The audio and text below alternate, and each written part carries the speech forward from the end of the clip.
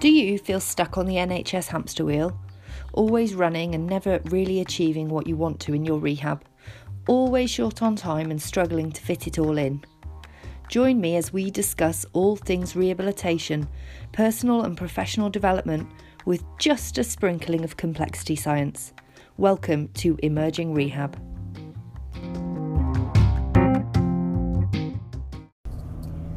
Hello, welcome to Emerging Rehab. I'm Amanda Rutter. You're with me in the car again, so I do apologise in advance for the rubbish microphone. So, I thought while I am driving from A to B, I would jump on, and I'm all hands-free before you all worry.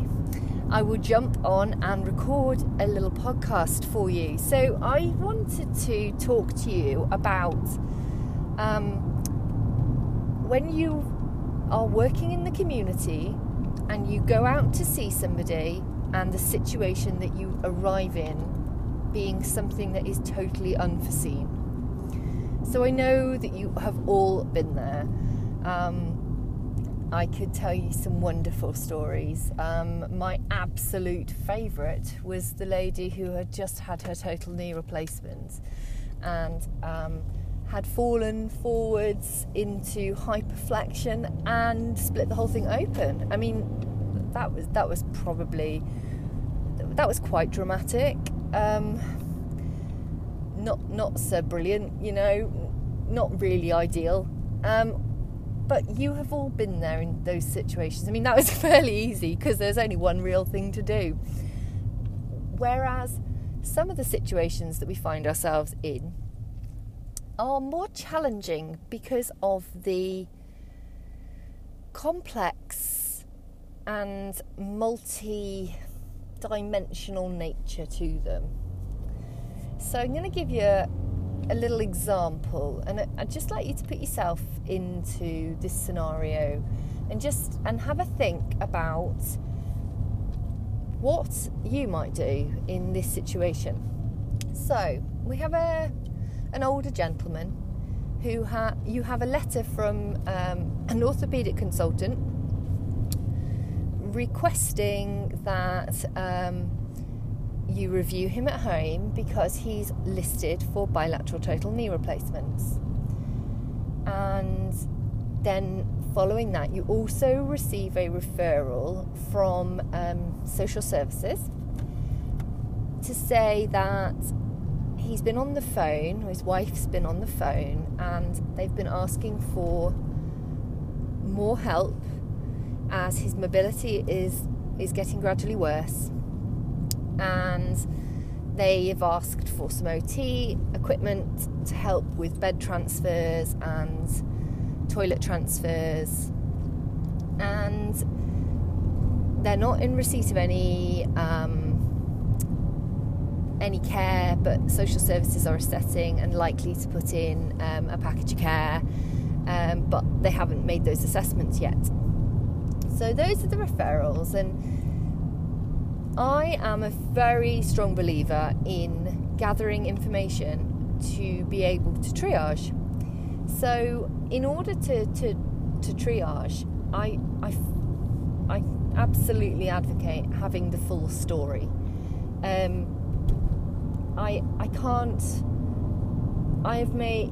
We've all made those triage decisions where you have had something that has come in and it seems super, super urgent on paper, or on email, depends if you're paperless or not. And you down tools, gather a little bit of information, maybe find out a little bit about what's going on, and then dash it out there, possibly cancelling other people's rehabilitation in the process, only to find that it is not as urgent as it seemed, and that person could have waited. Maybe not all day, maybe not all week, maybe not until they came up on the routine waiting list, but they could have waited and you could have continued with what you had planned for the afternoon. those ones tend to be Friday afternoon, as I find, or your Christmas Evers, or your day before a bank holiday weekenders. For those of us that are lucky enough not to work community over those periods of time. That's all changing too. So, and I believe it should. Oh, don't tell anybody, I've just said that. Okay, but it should, absolutely should, across the whole service. Anyway, so this gentleman, as I said, I'm a firm believer in gathering the information. So I spoke to this gentleman after we got his referral, and we'd had it a few days. Spoke with his wife, and her main concern and her main problem was that she hadn't a date for the surgery and hadn't heard from the consultants or the consultants team, and was really concerned that they hadn't had any communication or information, despite the fact that they had been told verbally that they'd been listed. So we solved that problem very easily, spoke to bookings, found out that he's due for his surgery, but not until September, found out a likely date for pre-operative assessment, and was able to give her that information, and she seemed to be very happy with that information. And she explained that, things were getting harder and he was on his feet, but he had a frame and he was able to manage all his transfers. He was still managing the stairs, that social services had put in carers twice a day to support with his personal care. He had a catheter, district nurses were supporting with the catheter, and all was well. So I put this gentleman down as not a urgent, but not a routine, so somewhere in the middle. And I picked him up today and been out to see him, and arrived in the situation where the very first clue that I had was that nobody answered the door. So I'm always cautious in a situation where nobody can answer the door, because it either means that, well, sometimes it means that the person's on the floor, doesn't it? But yeah, that they're not able to answer the door. Either they don't have the physical ability to answer the door, or they don't have the mental ability or the cognitive reasoning to answer the door. So I managed to find my way in via the back garden where his wife was outside, and despite booking a pre-arranged appointment and no knowledge of anybody coming. So that was my second clue. The situation is appearing to be more difficult, more complex than first discussed on the phone. And this is a lesson in what you see is not what it looks like. Or for me, what you hear on the phone is not what it looks like. So, managed to get in, and the house more clues. So the clues being that the house was sort of and I don't know how to say this without sounding very judgmental, but I'm not being judgmental, I'm just describing what I found. So the house was not very well presented, but it was livable in. It wasn't the worst I've seen, but nor was it the best that I have seen. 2 big dogs, and the dogs were obviously they had more space than the gentleman had. Oops. Yeah, so the dog's well-being appeared to be more, I don't want to say important. The dogs were well looked after. They had bones, and they had they had lots of toys, and they had lots of bedding and beds, and the gentleman less so. Let's just say that. And it sort of turns out that the gentleman himself was really not very able to answer questions with the level of information that I needed. He was able to answer very superficial questions, but less so around anything that related to any answers that required greater cognitive ability to answer. He wasn't able to reason. He wasn't able to give me in-depth information. Some more clues. He's in a chair. I noticed that the chair's got chair raisers on it. I noticed that the chair has a pressure cushion, but the pressure cushion is not on the top layer of the chair. It is sandwiched between the chair and the cushion of the chair. More clues. And then I noticed that this gentleman looks like he's got a massive swelling in his leg. And I note that this is the leg that's got the catheter on, and that the catheter is full to bursting within a millimetre of its life. So we had a discussion around the catheter, and I mean, literally the leg bag was digging into this man's leg. It must have been so sore. I don't know. So we had a conversation around, how he manages his catheter, and he normally does it himself, but since his mobility's become more difficult, he's not been doing it, and he's become more reluctant to walk, and he's become more, it's become a lot more tricky. And his wife is struggling to manage to look after him. And she's struggling to manage to, she really doesn't want to get involved in terms of catheter care. So we had to unpick this problem and work out what it was that we needed to do to help this gentleman. So I was able to help him to empty his catheter so that we could theoretically then sort of unpick some of the other problems. I was slightly concerned that the catheter was going to burst. I felt it was quite a pressing need. But there was more of a problem that became apparent while I was sorting this problem out, which was that he is unable to get in and out of the chair. So we have a gentleman who is living in a 2-story house, really painful knees that sound like they need a good WD-40, and the kind of knees that sound absolutely horrific when you stand up or sit down.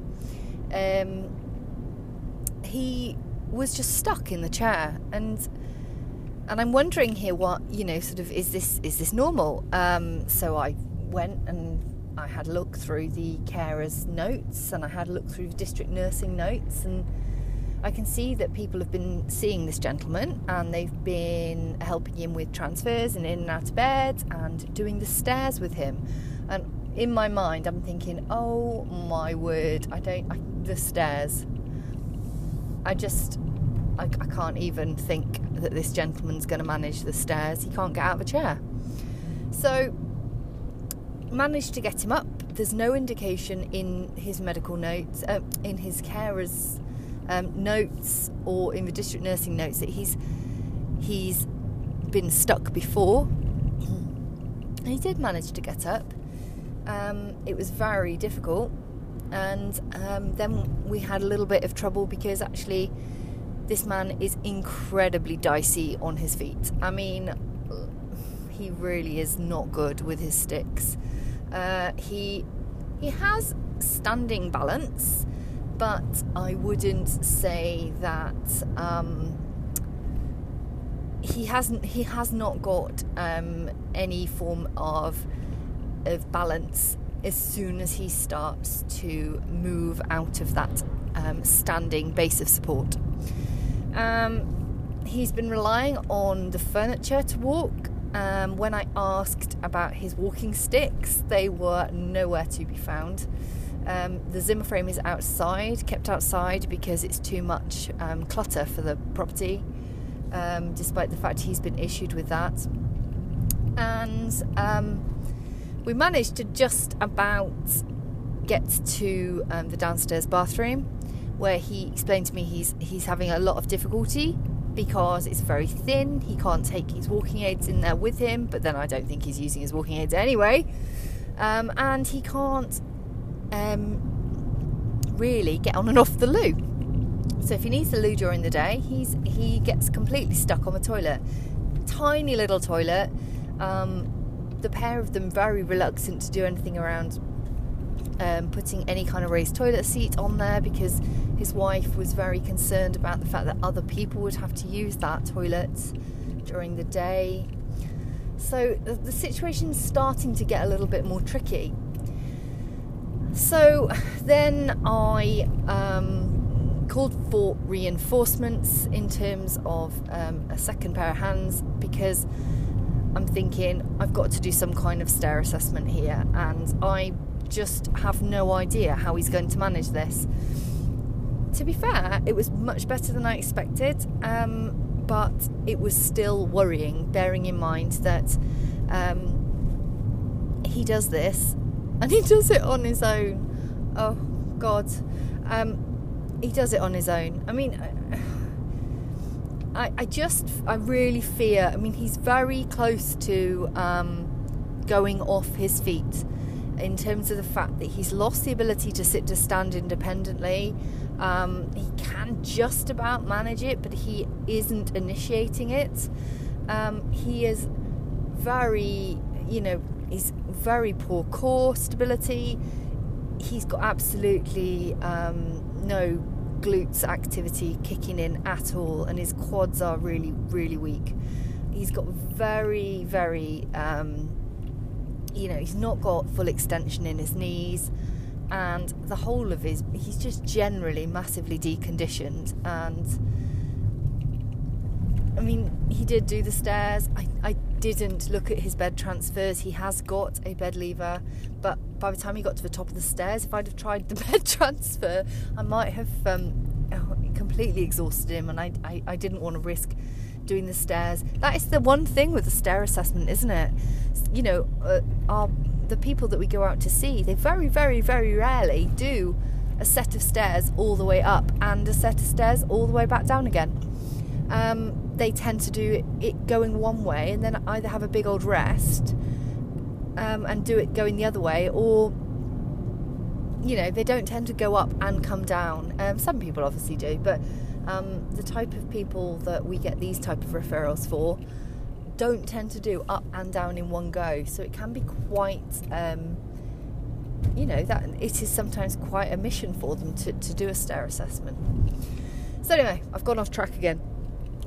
I just wanted you to think really about this scenario that we're in here, and what you might do in terms of rehabilitation, or who generally within the community setting here needs to be contacted to support in this situation, because there is quite a serious risk of several things here. The first one that I foresee happening very, very quickly is that there is a risk here of carer breakdown. This gentleman's wife is struggling to care for him. She's struggling to manage with him in this current level, and I just feel that there is quite a risk here that this gentleman's she's the linchpin really. If she wasn't there, he wouldn't really be managing well. So I'm just asking you to think about sort of, the carer breakdown sort of side of things, because that does have an impact, doesn't it, into, it shouldn't, but really it does have an impact into our admissions and acute admissions to hospital, and that horrific word that we get on people's admission documents, ACOPIA, social admission, neither of which exist. They are all complex situations, but they may not have a specific medical reason that's brought them into hospital, but the majority of them have got either a long-term condition or multiple comorbidities, and falls and frailty that really impact their daily lives. So they do take people into hospital, and so I really feel that that one element here for this gentleman is something really important that needs to be considered. The other thing that needs to be considered is the fact that I think that this gentleman, I mean, he's really, I just said before, he's really close to going off his legs. He's not initiating activity, and he's not really understanding or aware of the problems that are being caused by the fact that he is choosing to stay in the chair all day. So from a physical perspective, you know, I'm quite worried that the consultants will just choose not to do the total knee replacements for this gentleman. I'm not sure that he's going to be a fit enough candidate, given that his surgery isn't due to take place until September. That's another, what are we, mid-May, another 4 months' time potentially for this gentleman to deteriorate. The stairs is a massive risk, huge risk. He's already had a number of falls. It's a huge risk. I am hugely worried about it, especially as he's doing them by himself. And the two bits there that go together that make this an even greater risk, and why I really need to involve other people as soon as possible in terms of this gentleman's follow-up, is because the main problem for me is that the lack of understanding about the risks. I don't believe that this gentleman is making unwise decisions. I don't think that's the case at all. I think that what is happening here a little bit is that we have an undiagnosed cognitive problem, an impairment, either of some description, which has not been yet picked up and diagnosed, and that is a problem that is driving a lot of these other problems, because his wife is still thinking that he should be able to remember to go and empty his catheter bag and remember to use his sticks, and she doesn't see.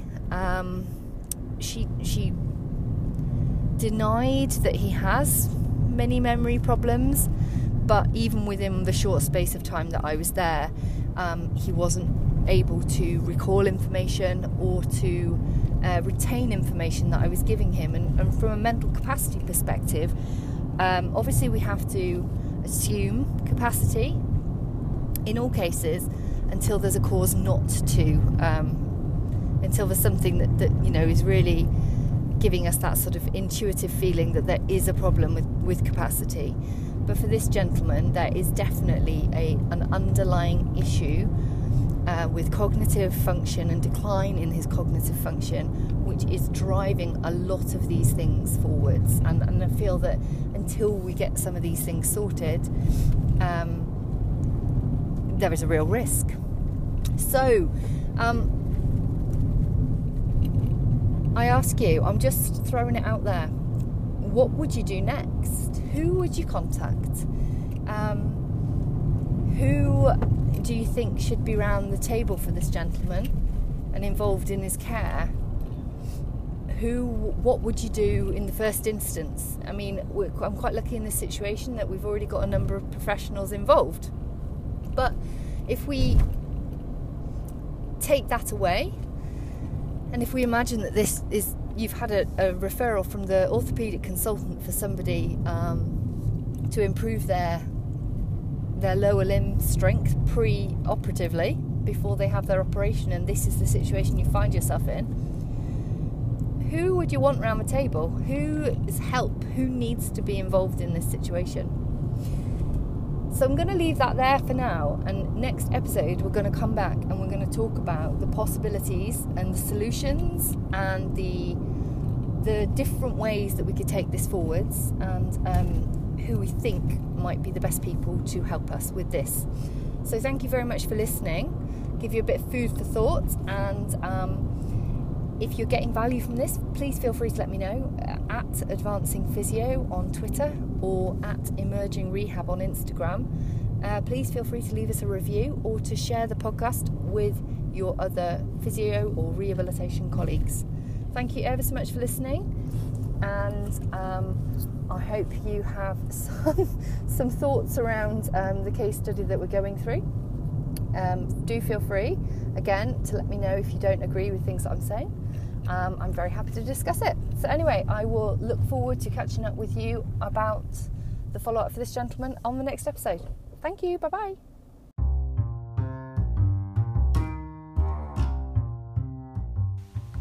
If you've enjoyed listening today, then please pop over to Instagram and find us at Emerging Rehab and let us know. We would be delighted to hear from you, and we will see you again soon. Bye bye.